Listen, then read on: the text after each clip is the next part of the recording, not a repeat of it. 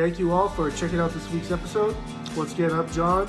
If you like what you heard and saw today, subscribe to our YouTube channel, find us on Instagram, Facebook, and Twitter, and check out our brand new merch store with hats, coffee mugs, t-shirts, other cool stuff coming down the pipeline. Again, thank you all for support. Be safe and see you next week. How's it going, everyone? John here, the host of Spear Talk, and today we're welcoming the incredible Eric P. Bishop, author of The Body Man, to the show. A book. Before we get into that, Eric, great to have you on here. How's life treating you? You know, John, no complaints. I think the world's getting a little bit back more normal, if I could say that, maybe. And we got some concerts going. I was in Dollywood the other day. It felt kind of normal and doing well. No complaints. I do want to talk about music with you because you are into the music and stuff like that in terms of the creativity outlet for you. But in terms of Dollywood, I saw today that Dolly Parton actually took herself off the list for the Rock and Roll Hall of Fame because she doesn't feel she was rock and roll enough. So that's pretty cool.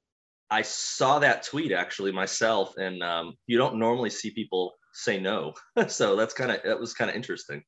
Yeah, it was kind of cool. Like you said, the whole idea of being told you're good enough to be something that someone tells you're good enough. It's like an author that, oh, you're a New York Times bestseller. That's when you've made it. Just because you're not on that list doesn't make you make it to that level. Or there's a ton of bands that should be in the Hall of Fame. There's a ton of authors out there that should be on every New York Times bestseller list, but they're not. But that doesn't deter them from being a great band or a great author and stuff. So absolutely. Again, I want to thank you for jumping on here. And before we dive into The Body Man, which for me, having spent 7 years of my life in the Secret Service, I'm very skeptical of stuff portrayed Secret Service, whether it's the West Wing on TV or Sure. White House Down or Olympus Has Fallen. They always portray the Secret Service as some of these idiots that run around from every nook and cranny with guns blazing, shooting, people dying, and it makes for great entertainment. But when I saw this book come across, I think a mutual friend, Jason Piccolo, you did some stuff with him, and I saw it. I'm like, well, man, if Jason's talking to this guy, the book's got to be legit. So I get the book, I read it, and I'm just blown away. For someone this is your first book, and for that to be out there like this, you took a huge risk by throwing yourself into this world, especially with the background that you don't have with a lot of these characters. How did you kind of get yourself into this world per se? Because you're not from a military background, not from law enforcement. How did you just do it? So I'm a storyteller. First and foremost, I'm a storyteller.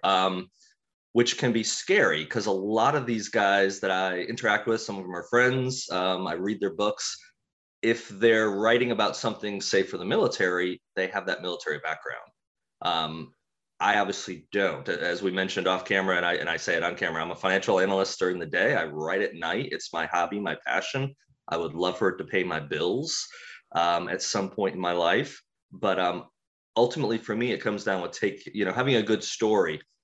And because I don't have that background, because I wasn't a Secret Service agent, wasn't FBI agent, any of that, no military background, in a way, my story has to be that much better than someone with that experience, because a publisher can sell a person and a book. They can't sell me if they're talking about a Secret Service book, because I researched a lot, but I made stuff up. So I don't have that pedigree of saying, well, I served, I was with the Secret Service for 10 years and, I kind of know where the bodies are buried. I know the secrets. I do not know the secrets. I did have an agent that I knew who did read the book, nothing like on the record or anything, but instead it was, didn't punch any holes in it. Said it was, obviously I made some stuff up, but, was very complimentary. So that kind of helped. And I will say too, on the FBI side, a fellow author actually nominated me to take the FBI Citizens Academy. So I did awesome. That. I did that actually in Greenville, South Carolina, about 3 years ago now. And that kind of filled in some holes for me. I had actually finished the manuscript, at least a first draft, but before I took the class. But I went back and fixed some stuff after taking the class. And that was an amazing class. Just what I learned about the FBI and the respect. I already had a lot of respect for it, the organization, but seeing what the actual agents do, talking with them, spending time. I think because I was in the class and I was the author that kept raising their hands to do everything. But after the couple classes, they just would be like, Mr. Author. And so when the bomb tech guy came in, they said, you're putting on the 80-pound bomb uniform. And I'm like, Yep. cool. They made me crawl, roll around in it, look like an idiot. And I loved every second of it. I got polygraphed.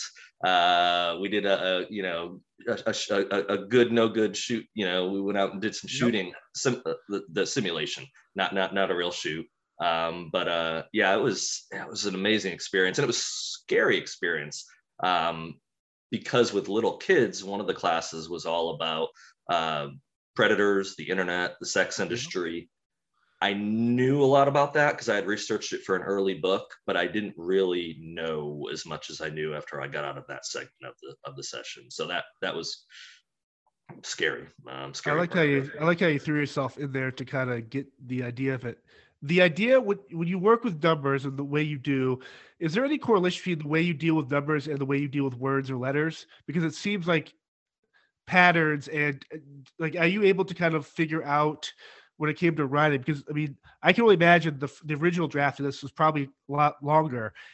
So when dealing with numbers and the endless nuances of numbers in terms of writing, is there any correlation there between that? No, I think if there's a correlation, it's probably with knowing not the numbers as much. It's more of attention to detail and trying to get things right. Because with my day job, it's close enough doesn't count it. When we're doing budgets or we're doing stuff that I do, they don't want to, just say, well, just guess. So I think that's what correlates to then writing a book. Is I know it sometimes I have to guess because I don't have top secret clearance. I don't have the laundry list of people I can call. But I'll research as much as I can, and then if I have to make it up, man, I know people are gonna pop holes in it if it's not sounding at least pretty accurate. So I try to make it up as good as I can. So I guess that's how it probably just the attention to detail is probably what comes in with my day job versus the night, doing the writing at night.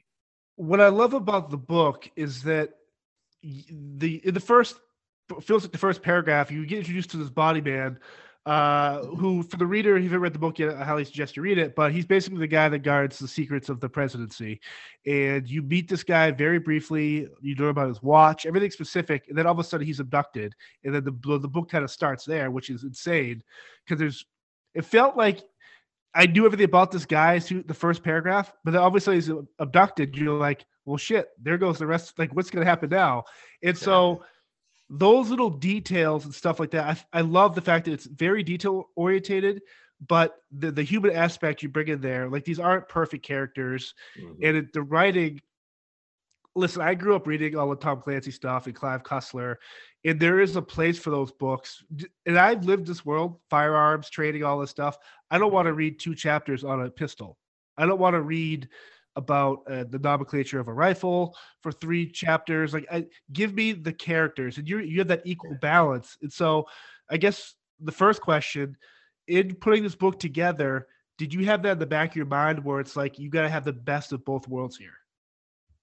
Yeah, kind of, sort of. And just take a step back from what you said about the details. I learned something, and I won't name drop who it was, but it was someone with many years of experience in the military, a special operations type of person, and a very successful writer, New York Times bestseller. And I was talking to him one time, and he said, look, you've got to get the details 100% right, or don't put the details in. He said, so for me, with my experience, I can tell you what a Delta guy or what a SEAL will have for a weapon and probably be accurate. Right. He said, you might not. So for you, it's better to say gun versus, well, he had a Glock 19 or he had whatever. Sometimes I do put specifics there. It's easy to figure out what the Secret Service uses and what the FBI uses. Yeah, it's all known. It's out there. Yeah. Right. There's government contracts you can look up and see who we're paying money to for all the, all the weaponry and stuff. But, especially anytime I wrote this is actually my 4th completed novel. I wrote 3 to start with that didn't go anywhere. And I'd love to do something maybe one day, but they're kind of my apprenticeship of learning what I was doing. But those did have some more military in it. And those are the things, because I can, you can get those right if you weren't in the military, but it's a lot harder, which was my concern with when I wrote The Body Man, because I was concerned, Secret Service agent might pick this book up and just chastise me up and down how horrible it was. But I also viewed it as there's not a lot of them out there that know exactly how the sausage is made. So I'm hoping if they read them, they'd be kind, versus there's tons of military people out there, tons of people that have served our country and are not in uniform anymore. So there's a lot larger of a scope of people that could tear apart a military novel if I wrote, something that I really wasn't qualified to write. I don't think people that read stuff just to nitpick, like this isn't an autobiography. Like this body man, this character, or Eli Payne or Cat Stone, they're not real people. So for people that nitpick the details and stuff like that, I find they're the same people that are going to do a negative Yelp review because they're having a bad day and whatever. Or it's those type of Yeah. people. And I'm curious, every time I talk to an author, how do you deal with that criticism? Because there can be good criticism, which can affect you in different ways, and obviously the negative criticism. Mm-hmm. Are you able to block that out? Because the fact you've got a book published, that you're well ahead of the curve of anyone that wants to write a book or even attempt to put a book out there. Right. And the fact you are here, part of me thinks you're kind of like, you know what? This is my story I created. It might have parts of truth and based on some similar Mm-hmm. stuff, but this is my world I'm living in. This is my baby. So how do you kind of deal with that? The criticism and everything. So the famous thing is they always say you better have thick skin if you write, and that's true. And I think I do have thick skin, but at the end of, you all also are a person, so you definitely don't like to hear someone just tear apart what you've written. I'd say from the get-go, I'll say it this way: I write these books. I mean, like you, I wrote, grew up reading Tom Clancy. I grew up reading, as I got older, Vince Flynn was a huge influence on me. Daniel Silva. Just tons of, and actually, before all that, I really read the classics, Shakespeare and Dickens and Victor Hugo. But as I got in writing it, and as I started writing what I wanted to do, one of the early things I kind of figured out is I don't write for anybody else. I want people to enjoy my stories. Don't get me wrong. But at the end of the day, if I write something and I'm happy with it, if I write something and it makes me laugh, if I write something and it just takes a crappy day and it makes it, smell like roses, then that's my joy getting out of it. Now people giving me praise, which I've gotten a lot for this book, it means so much to me, but I almost didn't expect it. I wanted to write a book that I enjoyed. When I finished The Body Man, even the early draft, I said, man, I got something special here. And, refined it for a while, started giving out copies to some folks I knew. And then the feedback I got immediately was like, you've got some, you hit the nail on the head on this. It all came together. And I think that was a combination of those first 3 books, kind of learning what I was doing. Because in a way, you're always kind of emulating something. So the way I look at it, I was kind of emulating, in a way, Tom Clancy. But Tom Clancy doesn't just give you a watch. He gives you instructions on how you build the watch. I didn't want to write with that detail. So as I started reading, later on in college and my early 20s, was Vince Flynn. And I think Vince took what Tom gave, which was a great story, and compacted it. So that ended up being more of my model, was Vince Flynn, and really how he put his stories together. And so anytime I get a compliment pointing back to either of those authors, it makes you feel pretty special. It makes you feel really good. I was curious, the editing process for you. You mentioned as long as you're happy. In the first couple of drafts you sent to the editor, when they send back their review and what they think should be said here, is it tough to swallow some of that stuff where it's like they don't know I'm the author here? Or like, how do you deal with an editor that thinks this should be in here, but the part should be staying, it should stay out? Like, how do you kind of navigate that world there? It's fortunate. I had 2 editors. I had an editor before I got the book. So one of the advice I had got from an author friend was, before you try to sell this, get an agent, get a publisher, whatever route you go, have a professional editor go through it. So I did hire someone, a gentleman out of Hawaii, actually. And he was really kind. He fixed my grammatical issues. That's my weakness. There's some people that can put something together and they can kind of do everything, and do all of it fairly well. I think I can tell a story really well. Grammatically, can I get it all correct? No. That's why there's editors, and you either give them money, or if you have a publisher, the publisher pays an editor to fix their client's work. So I paid for an initial edit, and then I still had problems, getting interest, which I had a couple of authors read the book and they're like, we're going to eat our hat here. We don't know why people aren't buying this book. So it took about a year to get someone. And then Force Poseidon, I guess it was a little over a year now that they gave me the 3-book deal. So I actually do not have an agent. I actually ended up going with a smaller press that didn't require an agent. And, the agent was a hard one because I really thought I'd get one. And I think I never really counted it up. I have a spreadsheet somewhere. I did a couple iterations of going to agents, but easily it was over 100 people. And they didn't all ask for full or anything. Probably dozens asked for full or partials. But that process was frustrating. And I know it's frustrating for agents too. They get so many submissions and they have to weed out the crazy people basically, and they have to go through so much. But the feedback I was getting from agents wasn't consistent. Which is why ultimately I decided to say, well, is there another writer friend had suggested, why don't you look at a small publisher versus why don't you look at someone that's not requiring an agent? Because this book is that good. It's as good as anything that's out in the market.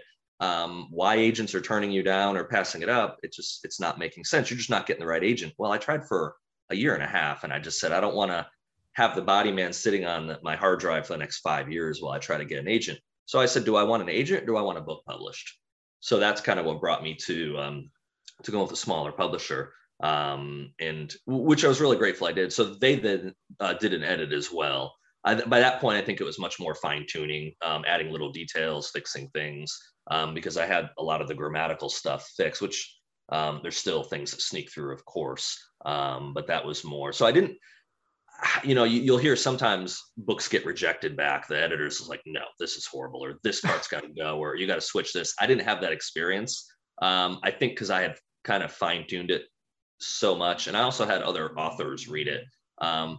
Interestingly enough, and you mentioned it, the first chapter where you start with the body man, which that wasn't the first chapter years ago. When I first had first chapter I started writing was in Central Park. It wasn't based there. I was actually sitting in Central Park writing it. But it actually started with Merci, the female assassin in the book. It was actually her chapter, which got shifted several chapters out into more of a flashback. But see, a lot of that, by the time the publisher got it, a lot of that stuff that a regular editor might do with a publisher had kind of been fine tuned out and worked through. It seems in a world that's so starving for a creative outlet and people to put this, when Hollywood and TV shows are always remaking the same stuff or it's all rehashed stuff, an idea like the Body Man it's just so unique. Mm-hmm. And it's like the first time I watched National Treasure, it's like you wished all this stuff was really happening. Like, is this really this incredible world you build?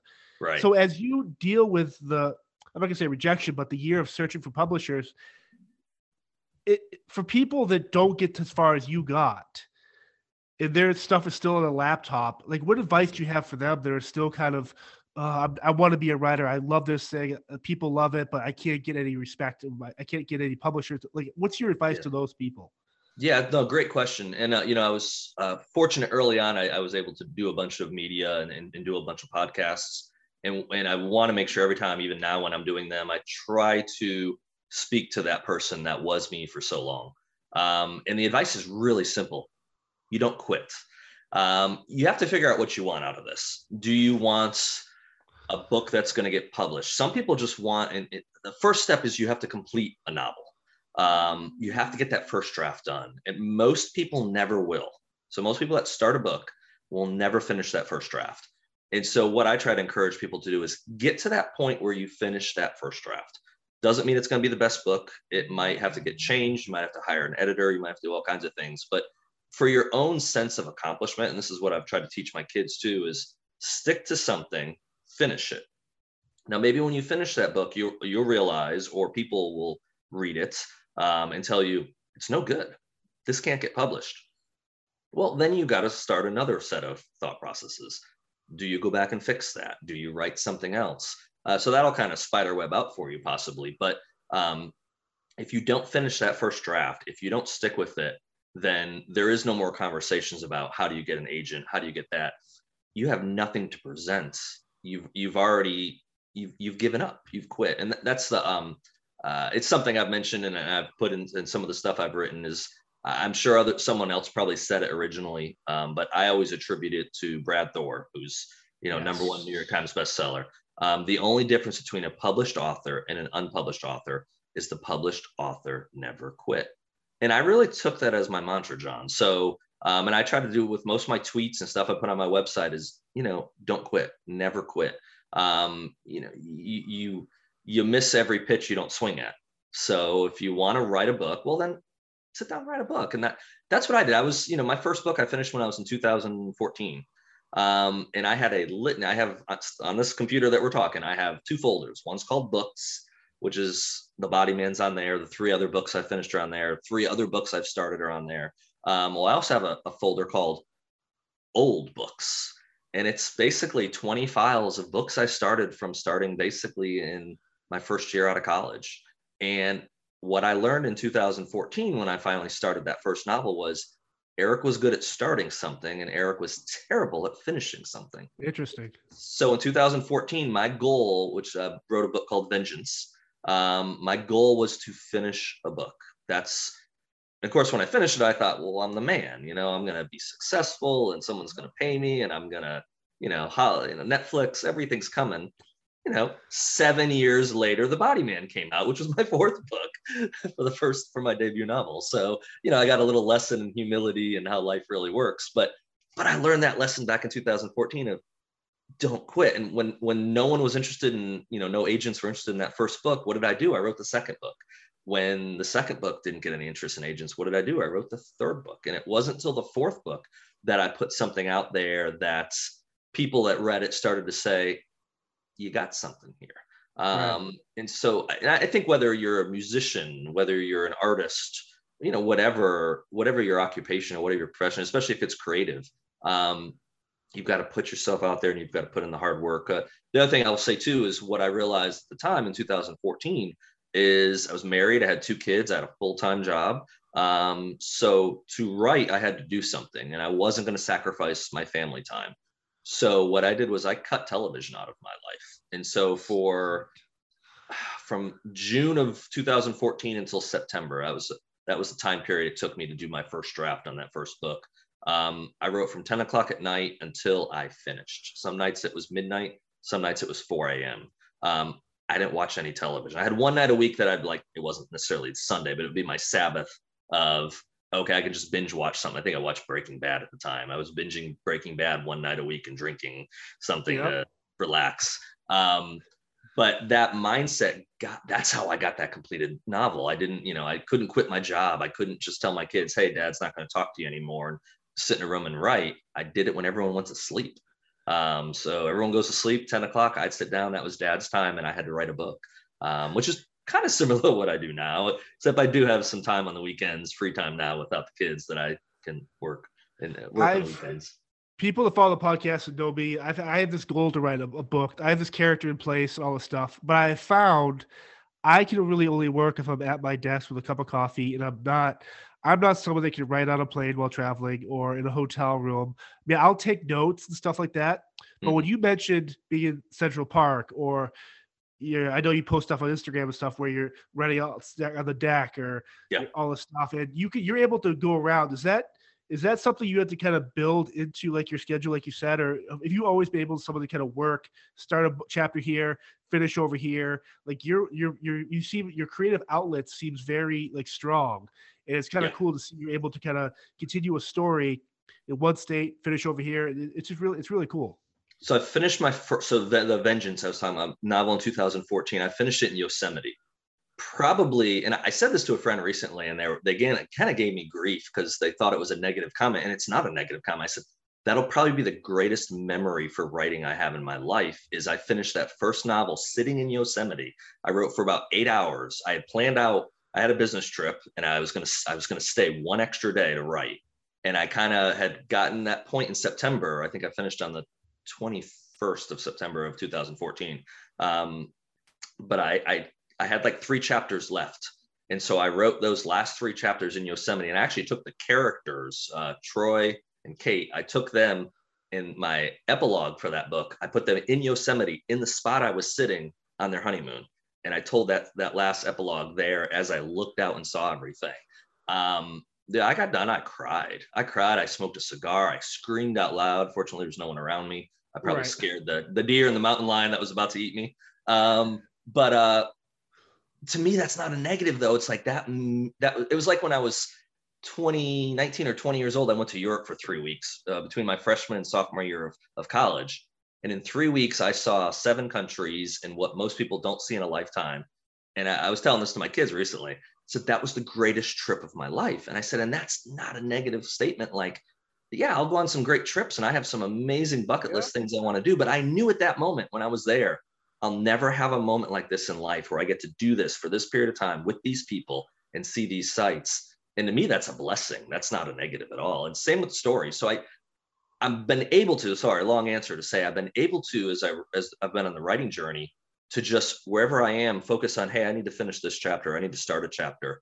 And I can just block out what I need to block out. And I go back to my head of what story I'm wanting to tell and dream it up and create it and put it down on the laptop, whether I'm sitting, sitting in Yosemite, sitting on a plane in a coffee shop. I finished one of my books, my second or third, I can't remember now. That's terrible. My second book, I finished it at the lodge, the lobby of Great Wolf Lodge up in Charlotte. My kids are up there. I put them all to bed, and I was like 1-2 chapters left to go, and I went and sat out in the lobby till 2 a.m. around the fire and just wrote, and it was awesome. I finished it. I was like, sweet. So I kind of made a pact with myself at that point. Don't finish a book in your house, which I've done since then. So I'm close with Breach of Trust, the follow-up. I'm hoping this coming weekend. I don't know my kids, no custody this weekend. I've got a bunch of words, so I don't know, but my goal is to finish it. I won't be doing it from this chair. I'll either be sitting up in, might go to Charleston. I might just go up to the mountains here, but I'll just be around nature, sit there, have a cigar with me close by, finish that book. I'll cry again. I'll be excited. And then the next day I'll say, okay, I got to tear this crap up and start editing it and, make it readable. Is it distracting for you as a writer and trying to be creative when the world around you, say a pandemic or a war in Russia or rising gas price, whatever the issue is in the world that's affecting everyone, is that a distraction to you when it comes to your writing and building these things? That's my distraction. That's that's the only distraction I have, honestly. I can turn off everything else. This one I can't. People that are watching this or know me say, yeah, you don't never shut up online. That's correct. So I have to put that sometimes in the other room. Problem is I use it for research. So I'll be writing on my laptop where I'm talking to you, and I'll have the phone next to me and I'll be like, okay, what does the Secret Service use for a weapon? So, Google and a few things I can find. But yeah, no, it doesn't. Although I'm trying to think. Yeah, I'm trying to think during during the last 2 years, I've pretty much wrote Breach of Trust. I'll be done with it here pretty soon. I started another book. I'm about a third done with that. I put that aside when I got the book contract. I want to go back and finish that one this summer and maybe shop that around to some publishers or an agent as well. But yeah, I think in a way, John, with everything, with the world going to hell, with everything going, being able to sit down and write a story is therapeutic. It kind of takes you away from all the bad stuff in life. It's a distraction in some ways, but it's a good distraction because it's creative. And there's a little part of me as I've been writing recently, you're thinking, are we about to get nuked? Does it even matter if I finish this chapter? But at the end of the day too, I can't live my life in fear of wonder. That's how I've dealt with the pandemic. Right. And I'm fortunate I've lived in the South where, and fortunate in the sense of, and I know a lot of people, and I know it's a very politicized thing, but where I say I'm fortunate is we've not had the draconian restrictions here other people did have. So it's felt a little bit more like normal. Like I said, I was in Dollywood this weekend, yesterday. We were there for 6-7 hours. I saw one person with a mask. Of course, we're outdoors. All the rides are outdoors. Everything we're doing is, we didn't go inside any shows or anything. But there was one person with a mask, and they literally had it sitting down here and everything. I'm like, and I wanted to just be like, hey, cool. If you're going to wear that, God bless you. Put it on correctly, or don't put it on at all. What are you doing? Yeah, so, but it was very normal though. And that was kind of that's where I'm hoping we're getting kind of into more of a normal, because I don't think anyone thought 2 years later we'd still be talking about lockdowns and masks and restrictions. And, you got your negative COVID test to go see a concert or something or whatever. And you're like, wait, what? So You mentioned being outdoors and hiking. I think that's for most people, including myself, it's a great way to kind of clear my head and just get the space away from the city and yeah. technology. But you're also in your book, in your thanks and your end, you talk about the impact of music, specifically the band U2. Mhm. And so, in terms of the actual writing process, do you have music playing in the background? Are you able to multitask like that? Like the role of music in your life, how does that affect the writing process specifically? Great question. So in the last couple books, it's hit or miss. I was sitting here writing last week and a half ago, and I was in a Dave Matthews mood. So I Oh, just, there's a couch on this side that you can't see, and a big flat screen TV over on that side of the room. And I'll sometimes sit in the couch or in the comfortable chair over there. And I was just starting to write, and I was like, I need some background noise. So I just put Dave Matthews on and shuffled, and I turned it down pretty low. I didn't want it loud. There's some nights I'll write to the Rolling Stones. Some nights I'll write to Eminem. There's some people I know that write scenes based on, or they need that music to help with their scene. Like if they're going to have action, they're going to go really heavy with music, or they're going to have something, they're not going to have Yanni playing. I will say, yeah, you mentioned Bono. So I've sent Bono a book. So Bono, if you're watching this, just at least acknowledge you got it. I'd be, super happy. I don't write to U2 very often, probably because I listen to them more when I'm not writing. Maybe that's why I might be Freudian. I've never really thought about that. I will say there's I believe they're Christian. There's a band called Thousand Foot Crutch, who, yes, yes. when I wrote the first book, Vengeance, I was listening to them like exclusively for a couple months. And there was actually scenes and chapters in the book that to this day, if I go to look at that chapter, that song will pop back in my head because it was almost choreographing those action scenes for me. And they're really heavy, really a lot of guitar, and the bass is hitting you hard. But man, I love that. I could hear that song and it would bring me back to that chapter I wrote, which was really cool. So my son's really big into music. He started playing the guitar. He actually got a Les Paul guitar from my aunt last year, which is hanging in his bedroom, and he pulls it down and jams on. He's more classical or acoustic, but he likes to jam out to the electric and pick up riffs here and there. And we were talking about it recently. He just said, music's a part of my life, Dad. Ever since he was little, I've had music playing in the background for him, and kind of like me, he's all over the board.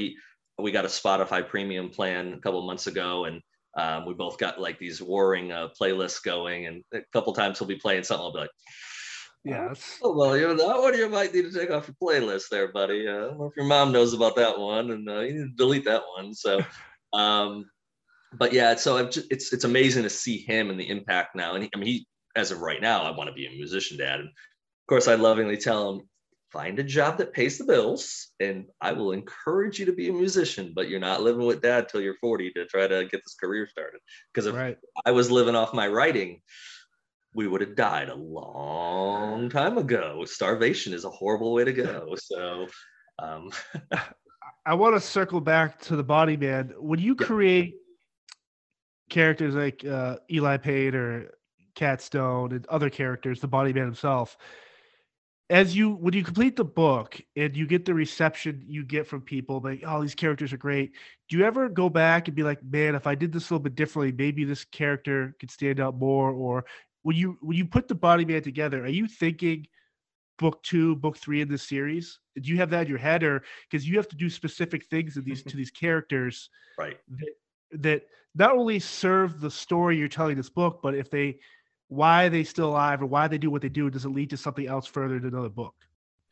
So I don't know if I did it as concerted as I wish I did with the Body Man, as I try to kind of have some stories there and leave some stuff out there that will open up for future books. I'm doing it more for Breach of Trust. I'm kind of learning so to answer your question, when I finished Body Man, I thought about it in the terms of more than one book, but because I was getting no interest from agents and I didn't know where the process would go, I ended up changing the last chapter a little bit just to kind of open the door more than it probably was. I was thinking one book initially, and then as I started writing it, I'm like, well, this would be a cool character. So Eli and Cat for sure. And actually, where I've kind of, and without giving up spoilers, where I ended the Body Man and where it picked up, I really then saw that, man, I can take the Body Man, and I have a clear line of where I want to take the Body Man, which is what I'm working on for Breach of Trust, and also the third book. I've kind of got a high level idea. I'm kind of putting Easter eggs in Breach of Trust for a third book. But Eli and Kat, I could see starting their own series. So I actually have a book started for them where I'd like to, so almost where I'd like to branch out and take several of the characters, as well as like Merci, female assassin. She's hardly in the Body Man. And she's one of the characters that early on, one of the writers said, that's a badass character. You need to do something with her. What's her backstory? Because John, my answer at the time was no clue. I didn't have a clue what her backstory was. I've created her backstory since then. I know exactly why an attractive woman decides to kill people. And I've got a really good reason why she decides to kill people and who she kills. So yeah, so as I've kind of gotten through the process, yes, I've kind of then thought, okay, if I can bring this to 3, 4, 5 books. But the only thing I'll say from that is I don't think I want a Vince Flynn type Mitch Rapp character, or I don't want to write the character for the next 20 years of my life. I like the idea that these characters can kind of come and go in different stories, and you don't have to waste pages talking the background because you've already met them, and they can kind of, oh, there's the Body Man, he's back out. Or I like the way this book is very conducive to that, because it's like, oh, that assassin's badass. I hope I hear from her again, and maybe she does, maybe she doesn't pop up, but you're doing it the right way. It's awesome. Yeah, I think so too. And the reason I liked too the concept behind the Body Man is it wasn't one person. It was a role. And to me, that was kind of, so I've kind of set up the apprentice, the new apprentice in the Breach of Trust. I've kind of already started putting things out there for what that person might be able to carry a book down the line as well. I could also do backstory stuff. Like I had to figure out, where did this role start with? And so I decided to make it during Kennedy and Monroe and everything going on during that administration.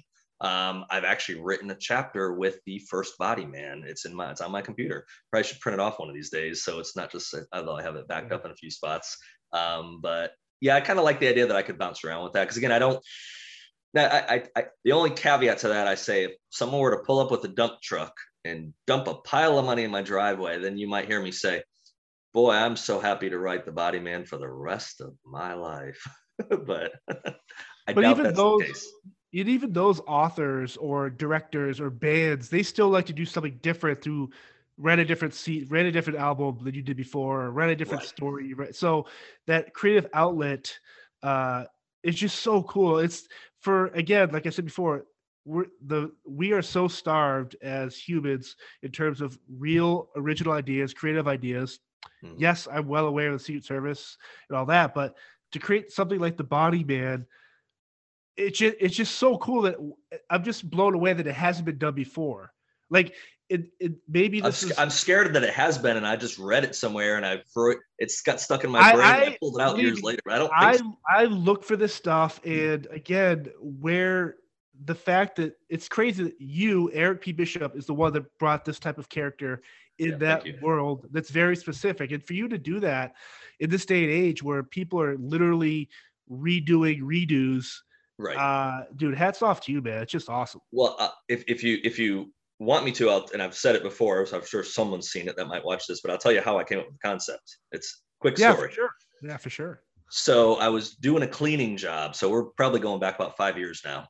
I was doing a cleaning job. I think I was writing my third book, second or third, somewhere in that, I think third. And I was Friday nights, I'd go up and do this cleaning job, boring, mindless work for 2.5, 3 hours. And as I was pulling into the place, it was a fire sprinkler company. As I was pulling in that night, I'm like, I need a new idea. I need a new story.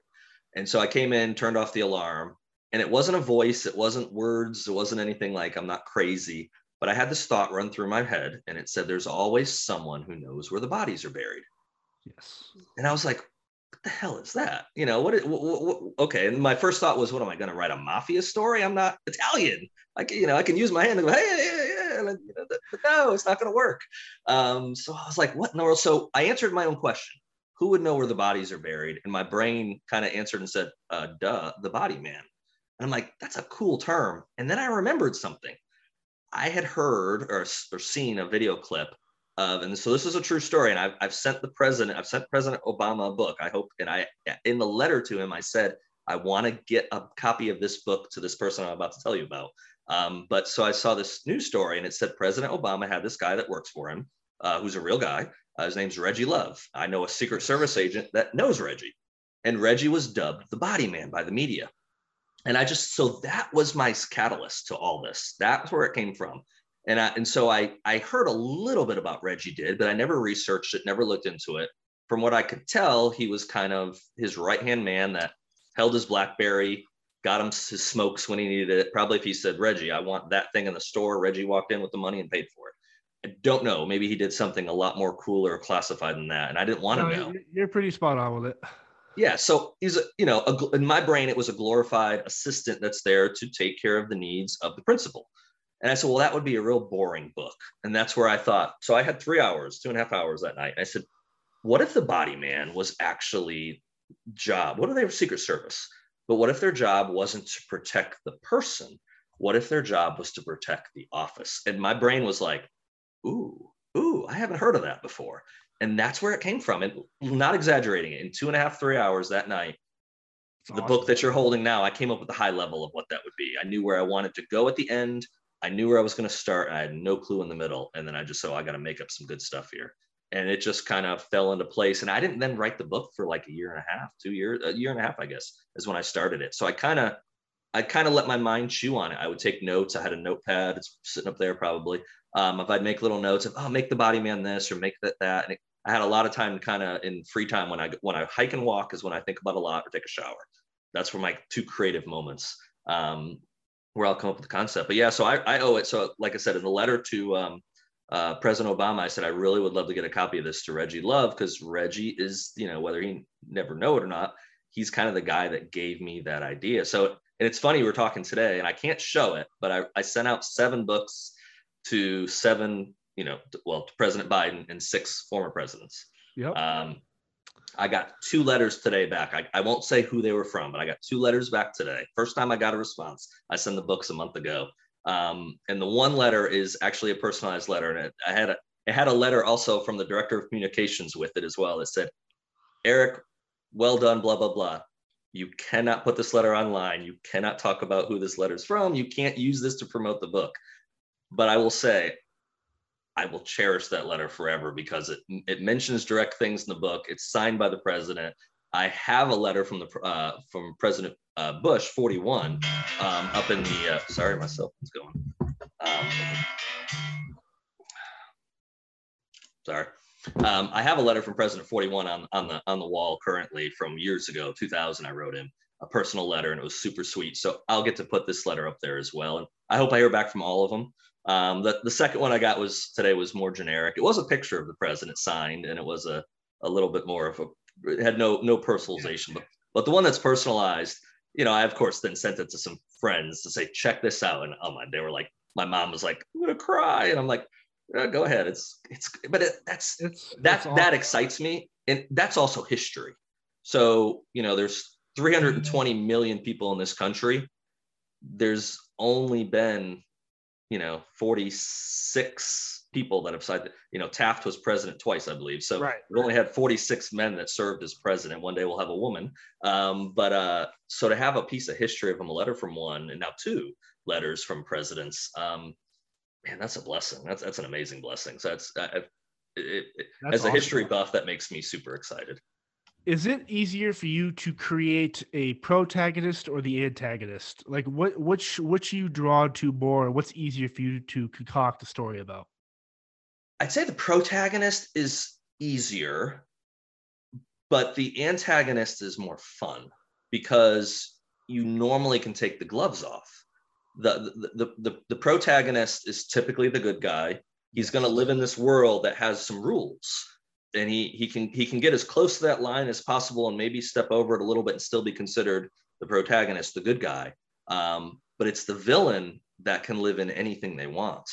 And actually, it's one of the compliments I got from the Body Man early on, is I had a character named Peter Kasha. Peter, not giving away, but Peter's clearly not doing what he should be doing. Correct. But people pulled for him, especially towards the end of the book, where I got people saying, I want Peter to succeed, or I want him to.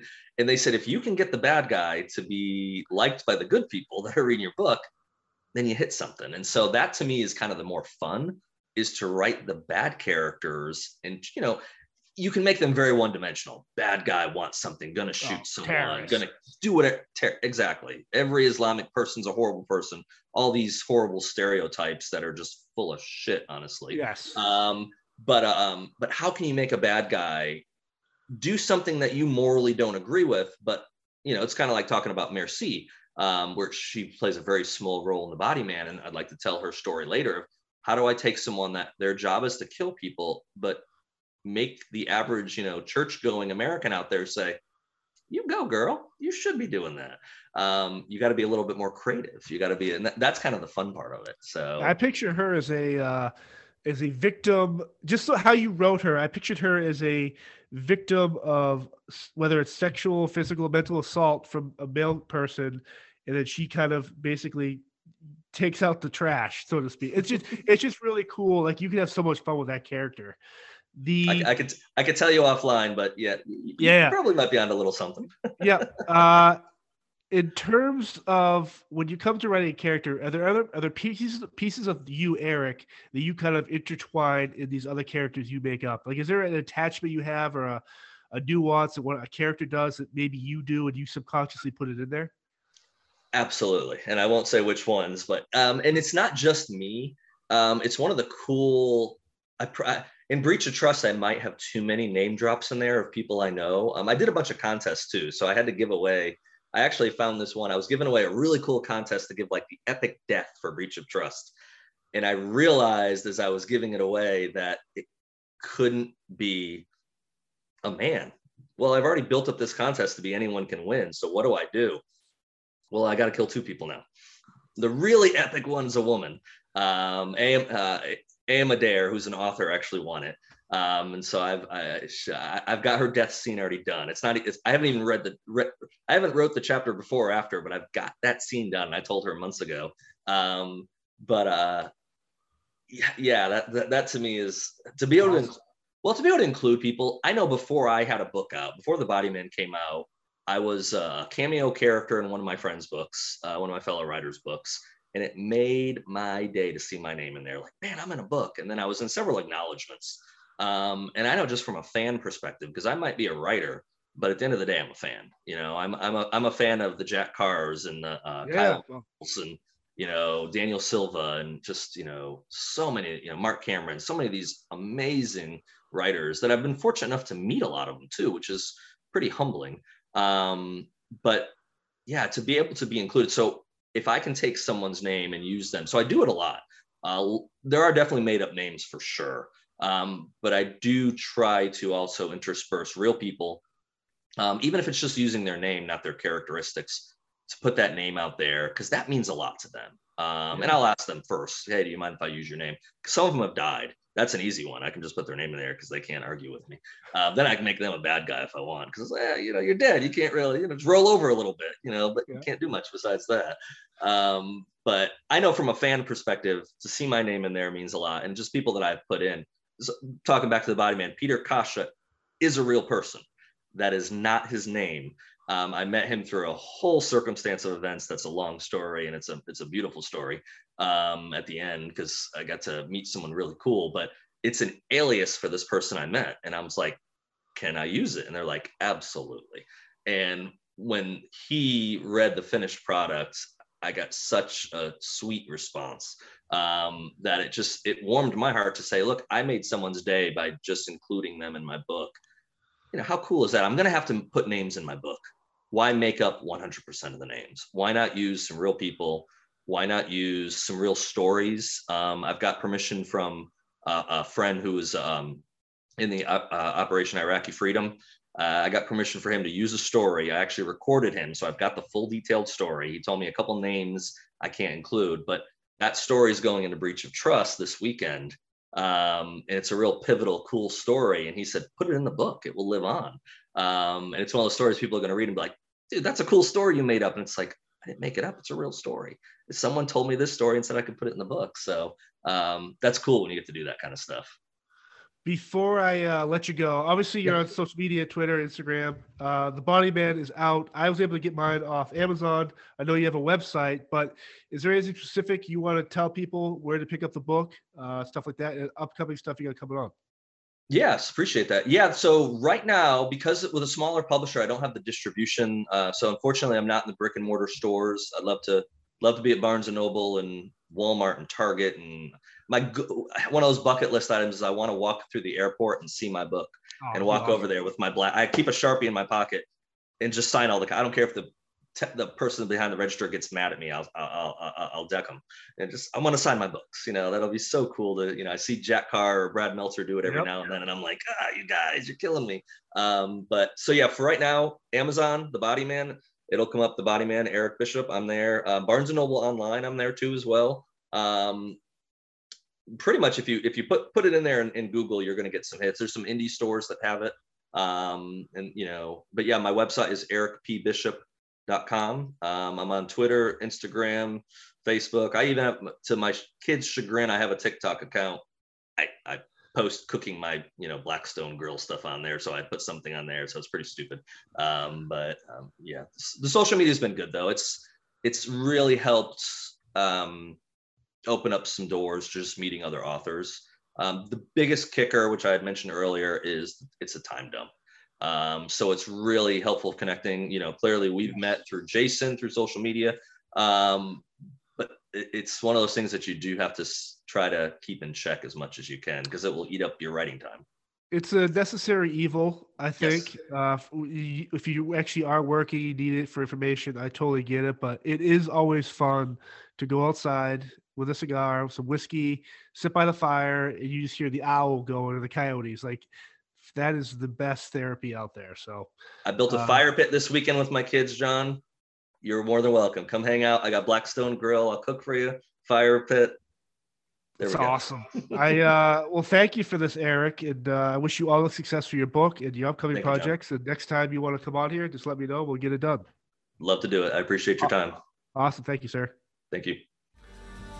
How's it going, everyone? John here, the host of Spear Talk. You might not know this, but before I record an episode, I like to break a sweat. And I do that using the Chop Fit. Over the course of the past year, the Chop Fit has allowed me to lose weight, tone up my body, and feel even more amazing about myself. A feeling that you should all feel about yourselves as well. If you use this code, SpearChop10, you get $10 off your order. Once again, use code SpearChop10 for $10 off your Chop Fit order. It'll change your life. Thank you.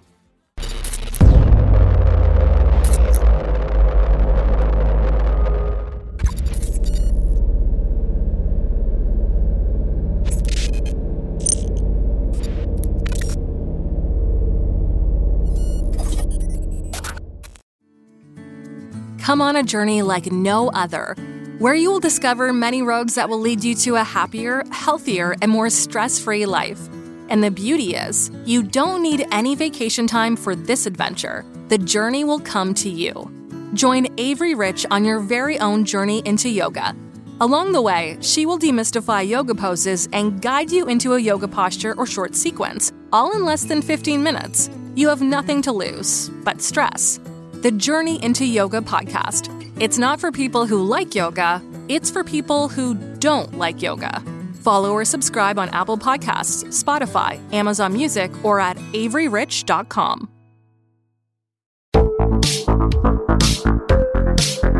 Hi, I'm Connie Thiessen, the host of Broadcast Dialogue, the podcast. We focus on Canada and the challenges facing Canadian radio and TV, as well as highlighting those moving the industry forward from podcasting and streaming to new broadcast tech. Check us out at broadcastdialogue.com or your favorite podcast app.